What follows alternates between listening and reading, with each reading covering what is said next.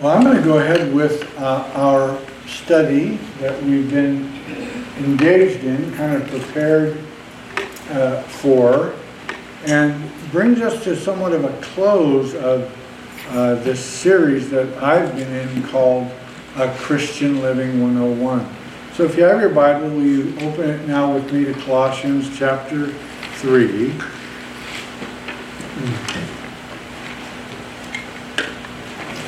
Colossians chapter 3. And I'd like to encourage us, we're going to read this morning verses 17 all the way through verse 1 of chapter 4. So Colossians chapter 3, verse 17, all the way through verse 1 of chapter 4. And I'll begin by taking the odd number verses, if you'll take the even number verses, and we'll read through it this morning and ask one more time for God's blessing. So would you stand with me for the reading of God's Word?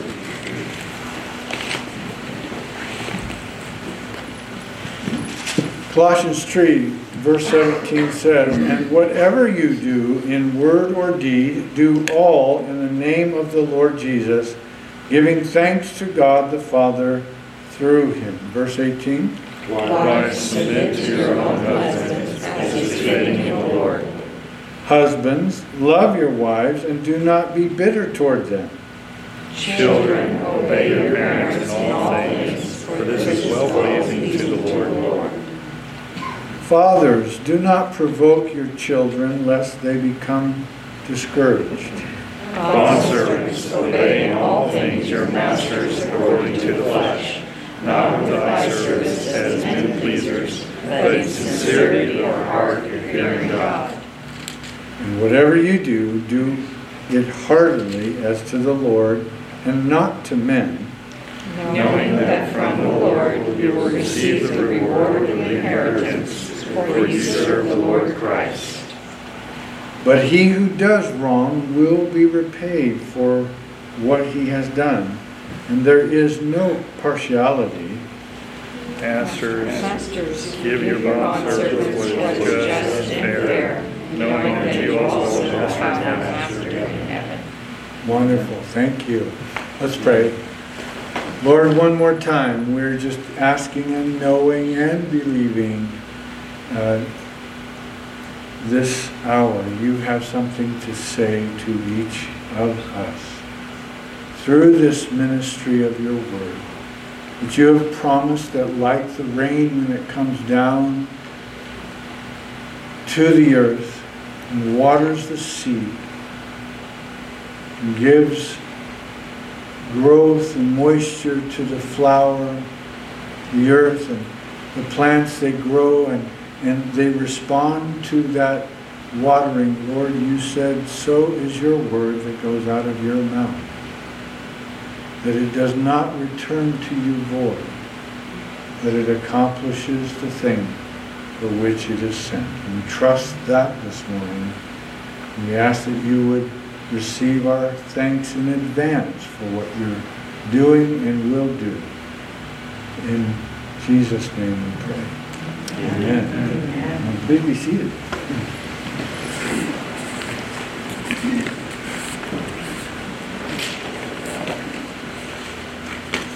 Our Wednesday night gatherings are similar to this, although they're a little bit less of lecture format.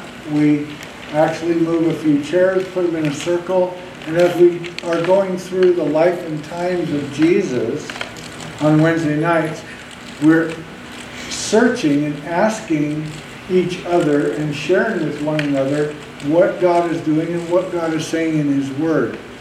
You'll really enjoy it if you're free, and we'd love to have you come. But as we again bring this series to a close, we're reminded that the Apostle Paul, in his letter to the Colossian believers, was definitely clear in this last section about the elements of Christian living, how letting Christ live His life out through you and I how that fleshes itself out in daily living. And we took a cursory look, if you will, last week at husbands and wives, the subject of submission and the subject of agape love. We saw last week, as in verse 18, wives were commanded to submit their own husbands as is fitting to the Lord, that it was a God-ordained order, and it had nothing to do with value or ability. It wasn't the Word of God. Paul in his letter to the Colossians wasn't saying men are better. He was saying God has ordained an order, and that submission by wives was in the sphere. It was in the sphere of their relationship with their husbands, not submission to all men blindly, and that it was an action that was to honor the Lord.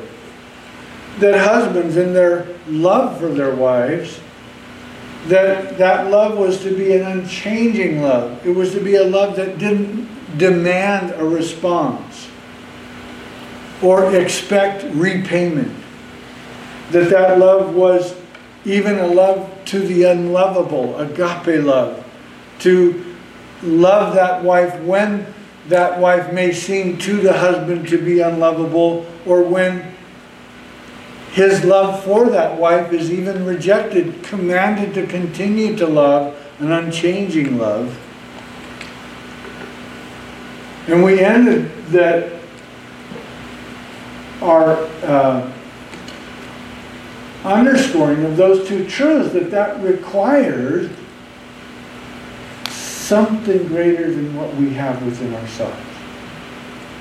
One of the things that was brought to light in a fresh way at our film Friday night, The American Gospel, Christ Alone, is that oftentimes in churches, men and women are, given the command of what they're to do, but not necessarily given the understanding of how that command is fulfilled. Like the train, I love that illustration. It was not original, but like the train on the tracks, you can see where to go, but the engine, the fuel, the power to take that train straight down those tracks is necessary, or they're just cars sitting.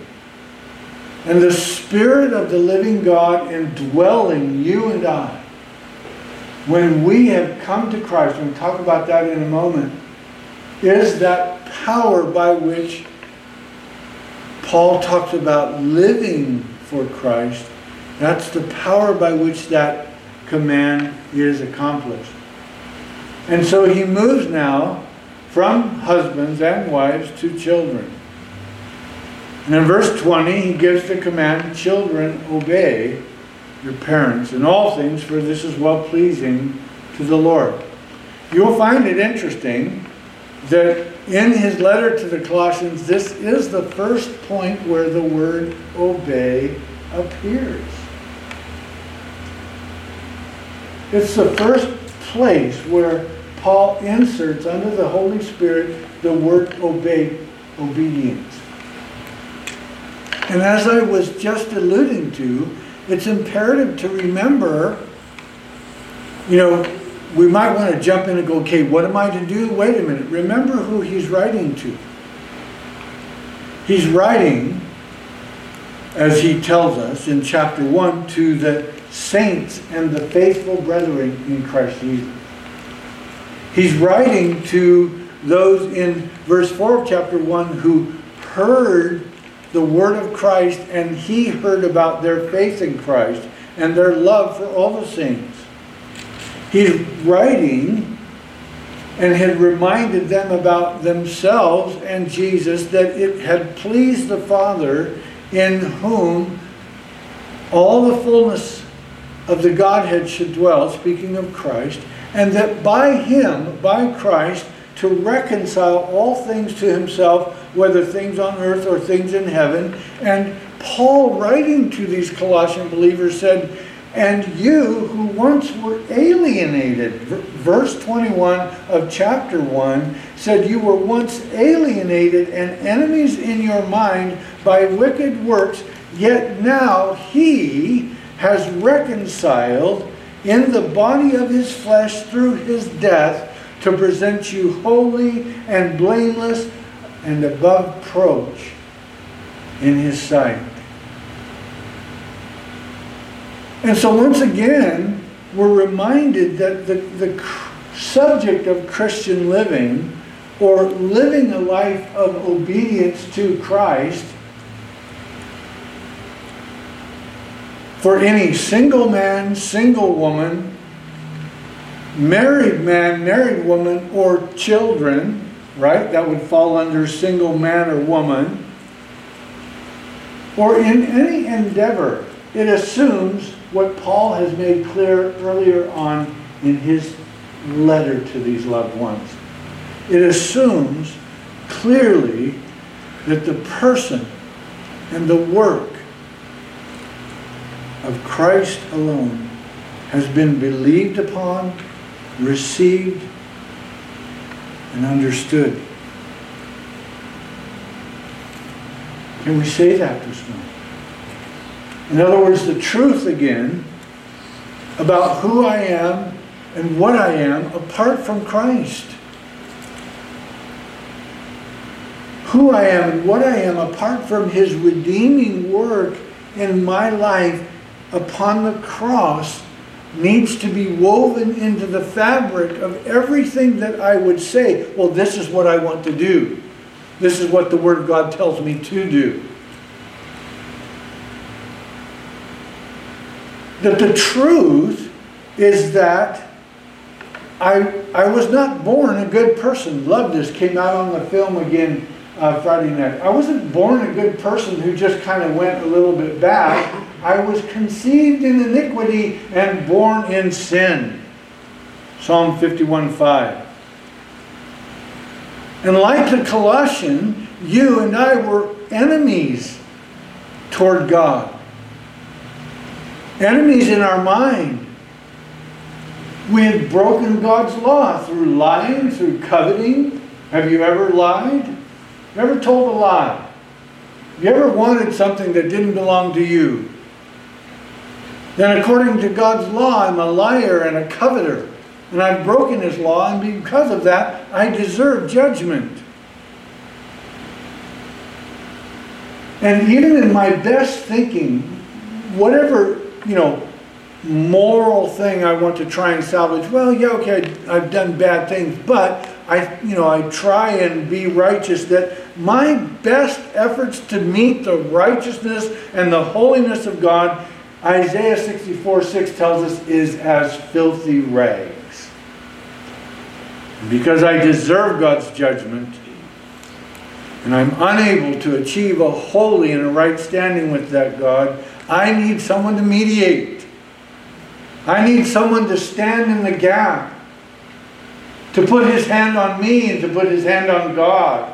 And the Word of God tells us that there is one God and one mediator between God and men, the man Christ Jesus, who, according to 1 Timothy 2:5-6, gave himself a ransom for all, to be testified in due time, that on the cross of Calvary and upon himself he bore the penalty of our sin.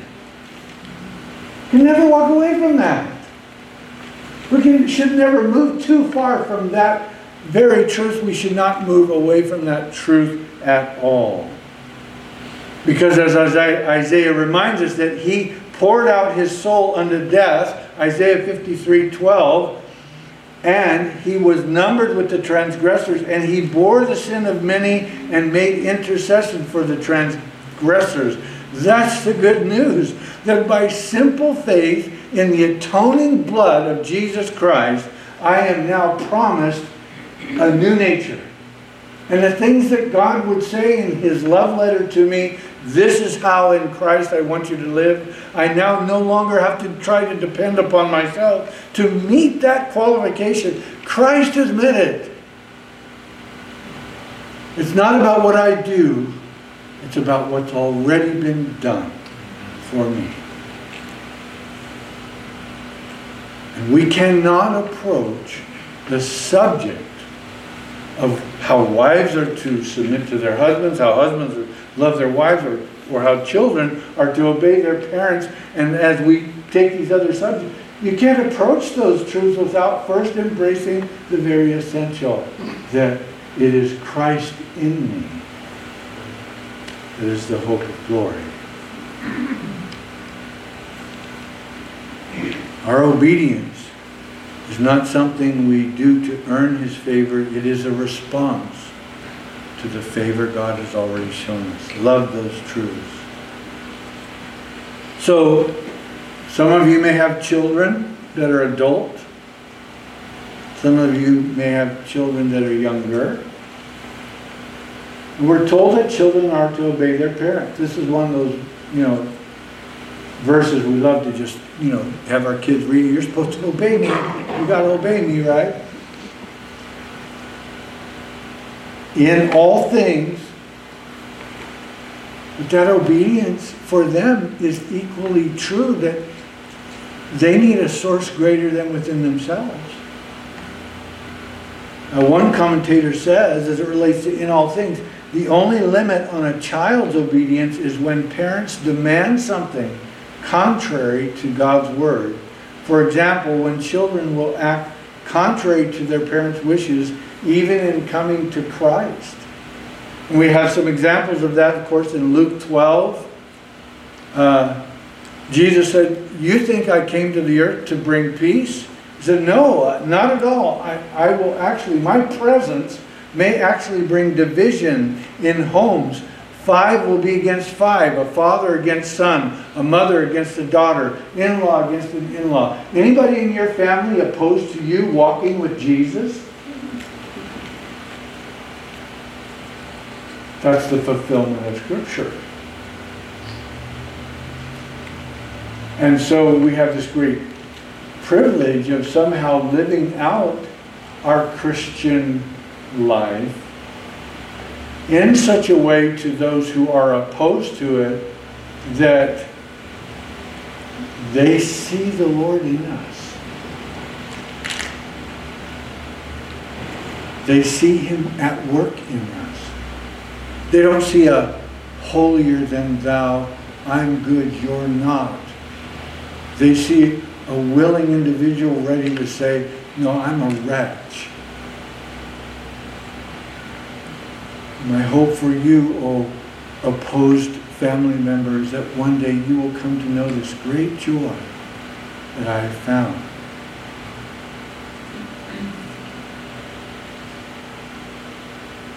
In fact, in Luke 14:26, remember what Jesus said there? He said, if any man comes to me and does not, this is often a confusing text to some, Luke 14:26, does not hate father, mother, wife, children, sister, brother, and his own life more than me. Does not hate more than me. Cannot be my disciple. And that would be one of those, Wednesday nights we'll open up that verse and we'll just kind of round robin it. But the understanding there is in the original word hate. We interpret that as a negative response when in its origin it means to love less. Okay? So what Jesus was saying, if anyone comes to me, wants to follow me, but is not willing to love less than me, even their mother, father, sister, brother, children, and their own life. So they cannot be my disciple. And to unpack that truth with you means that it is possible that that individual can know Christ as their Savior. But what does the term disciple mean? It means it is a learner, a lifelong learner. So if someone is going to continue to put natural love for their family, for their spouses, for their other things above Christ, then they're going to be restricted in what Christ in what they will learn of Christ.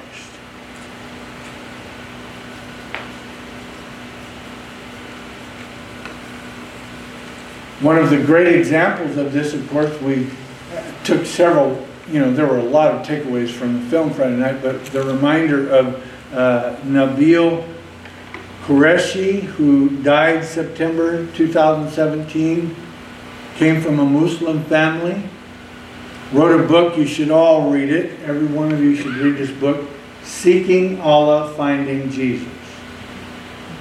And Nabil, in that book, clearly gives you great understanding of the love of a Muslim family, how they love one another, the great things that are there, and his great respect for his family, although he came to renounce Allah and place his faith in Jesus Christ.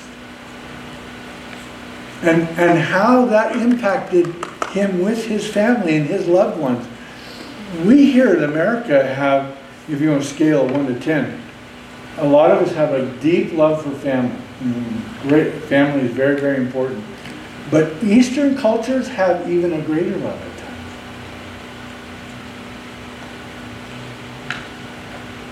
So, children, obey your parents in all things.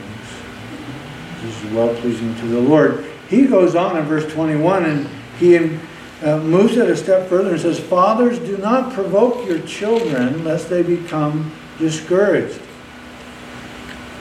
The language here is intended to include fathers as, the language here is intended to imply fathers and mothers.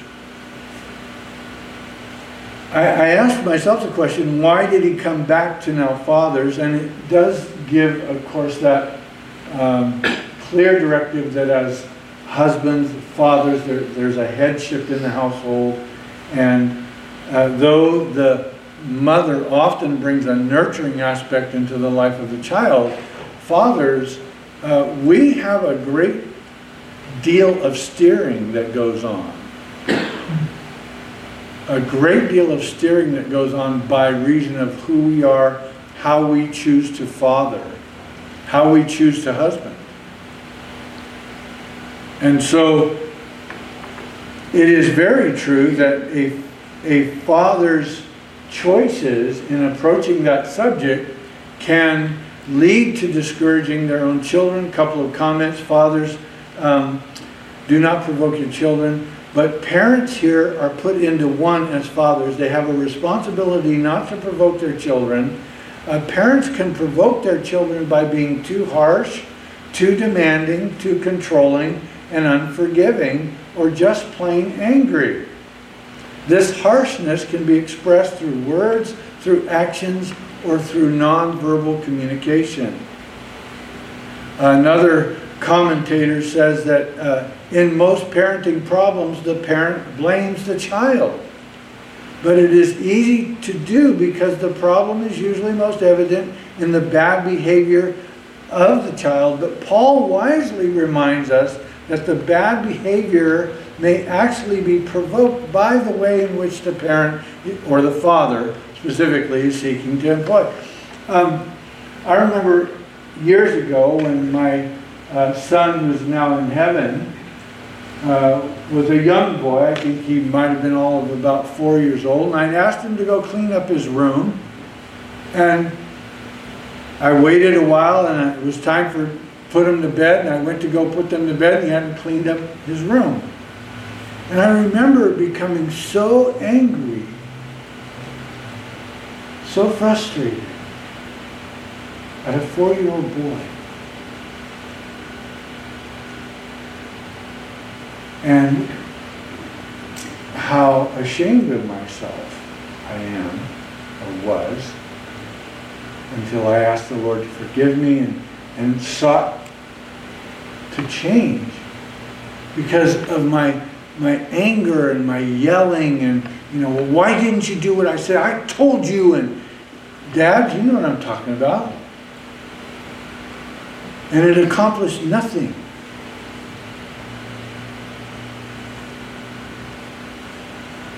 to go in and model for your children what you want them to do and how you want them to do it has such more impact. But I think ultimately children can be provoked to become discouraged and angry also by what a parent / father does not do. In other words, they're left to their own. Well, let's let them decide, how they want to go through life. Or let's let them just kind of come to terms with their own thinking processes. No. Young minds, boys and girls, dads, we are to steer and to guide. And Paul makes that very clear here in his letter to the Colossians. In other words, there are consequences to choices that are bad choices. If we don't teach them that, we have to give them the freedom to make a bad choice and then to feel the consequence of that choice and remind them that there are ways to make healthy and better choices. Paul goes on in verse 22 to talk to bondservants. Let's read it. We read it earlier. Bondservants, obey in all things. This is the second time in the letter that is there, and it's the only time. Obey in all things your masters according to the flesh, not with eye service as men pleasers, but in sincerity of heart, fearing God. And whatever you do, do it heartily as unto the Lord, not to men, knowing that from the Lord you will receive the reward of an inheritance, for you serve the Lord. And so now he moves into that, subject that could probably hit each one of us across the board, our work environment. Whether our work is at home, our work is at a facility. Many of us, as I look around the room this morning, understand a job. And what Paul is referring to is that when you're at that job, you're not there for really you. You're not there really just for your employer. You're not there for the paycheck. You're there for the Lord. He placed you there if you're His. And as a result of being there, you don't serve your employer, you're serving the Lord. And so it's not about, well, did they see me, work well today? Did they watch how much detail I gave to making sure the numbers were right or the material was in the right place? But the question really is, who's watching?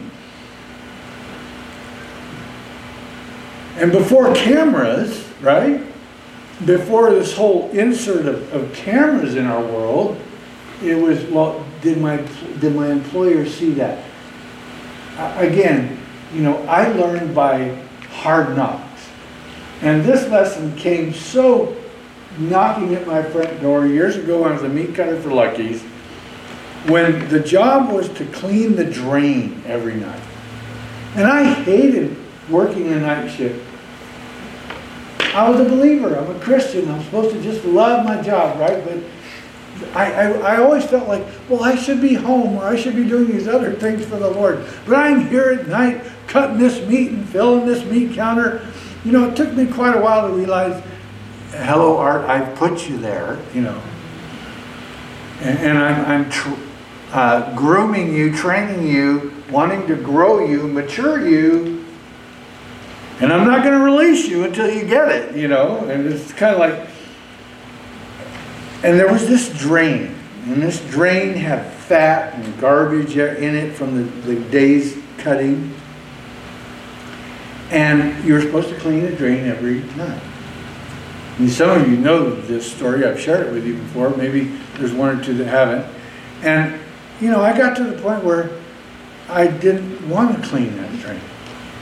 And I thought, well, you could go 1 or 2 nights and they wouldn't know. And so then it became kind of a game in my own brain, like, oh, did I clean it last night? I don't remember. Oh, I got one more night of work, I'll just do it tonight. Well, oh, and then all of a sudden, no, I didn't have a night shift the next night. And then the person coming in who worked the night shift, after me, when I forgot to clean the drain, they would go to clean the drain and they would see 2 or 3 days of tallow and fat and garbage that would stink. Well, God used my head meat cutter and meat department manager to teach me and to humble me to remember this principle right here. That it wasn't, I wasn't to be doing this as unto him or Lucky Store, it was to be as unto the Lord. I remember walking clearly into the meat department one day. I had an early shift, I'd come off a night shift and I had to clean the drain, and my colleagues and my meat department manager were there and they said, "Hey Finney, we need to talk to you in the cooler." Anytime they're asking you to go in the cooler, it's not going to be good. And so into the cooler we go, and I'm sitting on boxes of meat, and I've got all my head meat cutter and 2 other meat cutters in that department who had all been the recipient of me not cleaning drains. They were the witnesses. Let a matter be established in the mouth of 2 or at that 3 witnesses. And they were all there to remind me, you're not doing what you're asked to do. And we've asked you and asked you and asked you. They had mentioned it several times. "Hey Finney, don't forget to clean the drains tonight." And so finally it got to the point to where the consequence for my choice not to obey needed to be fleshed out. And what they decided to do is give me nights indefinitely. Art, we just want you to know from this point forward you're working all the nights. And this is going to go on for an indefinite period of time until maybe you get it that that drain is supposed to be cleaned every night.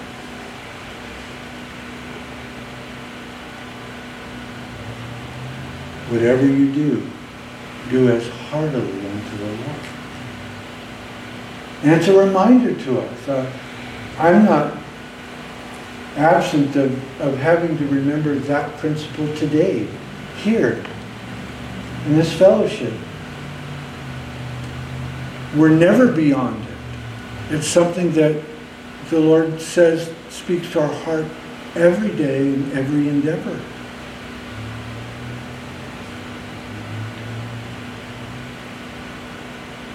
Because there is a consequence for disobedience.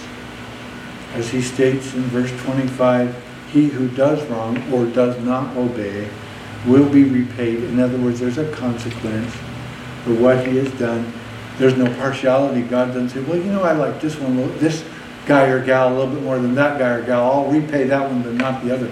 No, it's an across-the-board consequence for not obeying or doing what has been clearly made known to you in the Lord.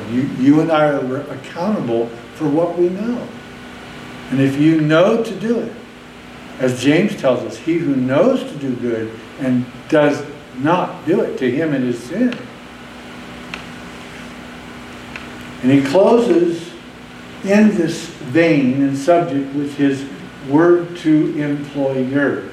In verse 1 of chapter 4, when he says, "Masters, give your bondservants what is just and fair, knowing that you also have a master in heaven." And he rightly and wisely, and of course the unction is by the Holy Spirit, moves to this place of those that have the oversight of others. In our world today, that would be an employer. You have a business. You have others that work for you. And that in that position, we are to treat those who are working for us just and fair. We're to give to them, knowing that we have been given much by our Master in heaven. Very powerful, very practical, very clear. Doesn't get any clearer than that. We talk about living for Christ, or Christian living, that it begins with letting Christ live himself out in and through us. It begins with our recognition and our need to receive the work of Christ, the finished work of Christ on the cross, by acknowledging that we are inept, that we are sin, we are a sinful people, we have been an enemy with God, and yet God in His mercy, for by grace you have been saved through faith, that not of yourselves, it is the gift of God. God in His mercy reached out to us, and we embrace that mercy. We receive that forgiveness. We let the blood of Christ be applied to our life. We then take a right standing before God on the throne of God, to which now He fills us with His Spirit, pours out His Spirit into our life, and our response is, Lord, how can I live to obey you? Beautiful, beautiful response to a glorious work that takes place inwardly.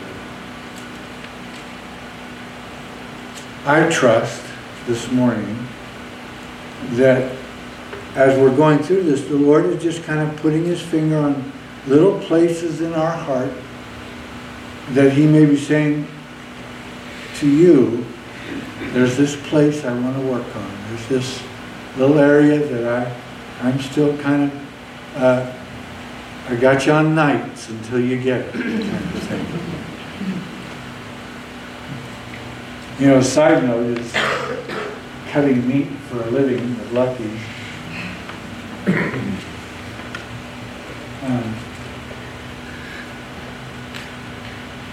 Early on, first 2 or 3 years after I achieved my apprenticeship and became a journeyman, achieved my journeymanship. About my 3rd year, I was working in a shop in Oakland, and I was approached by the supervisor. And the meat manager and the supervisor saw my hand-eye coordination. They saw my willingness to want to work hard and everything. And you know, in grocery stores, they're always looking to raise you up as long as you'll bow to the mighty schedule of the grocery. And so they came to me and said, hey, Art, how would you like to be a second man? And second man would be the next step to meat management, right? And I'm like, well, that sounds good. I mean, I've only been working for 3 years, and I was one of the oldest apprentices in that region of meat cutters. I became a journeyman meat cutter at 29, 30.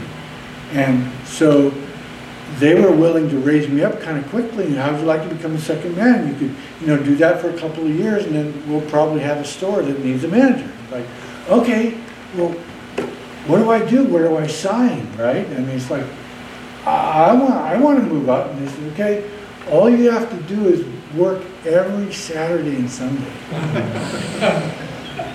We'll give you 2 days off on the road during the week, but you know, you're going to work. And I recently come to the Lord, and I was going to church, and it was my lifeline, and still is. And I got to go home and think about this, pray about this. I'm praying. And, you know, I can't say that I heard heaven, but there was this strong prompting inside me that the Lord was saying, you know, I have something different for you than management in Lucky Store meat departments. And so, very difficult, but I came and I said, you know, thank you guys for the offer. I had to tell my supervisor, but no, I don't want it.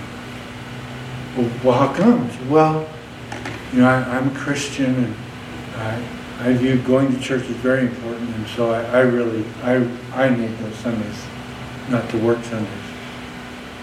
Well, in my 13.5-year career with meat department, you know, I can tell you, I worked a lot of Saturdays, I worked a lot of Sundays, never as a second man or a meat cutter. But when God saw graciously, when God, by God's grace, He saw a call on my life, and others acknowledged that call, and Warehouse Christian Ministries in Jackson, and the board of elders there, and they were willing to ordain me and bring me on staff as an assisting pastor. And one of the first things I was the Coke machine pastor. It was my job to fill the Coke machine every week, and I was like, I'm on ministry and I'm filling the Coke machine, but guess what? Guess who works every weekend now? I work every Sunday. Tongue in cheek. The Lord's beautiful irony in His call on your life to serve Him in whatever endeavor you are in, wherever you are, wherever you find yourself right now. It's that call upon your life to just be content in all things. Remember, it's not the camera, it's the Lord watching. And what you're doing as unto Him. Amen? Amen. Let's pray. Lord, thank you for your word this morning. Thank you for your grace this morning. Thank you that you've let us just sit at your feet this morning and worship you and delight ourselves in you and listen to you speak to us. We're so thankful. And none of these things that we have read about can we do unless you empower us. Fill us afresh with your Spirit.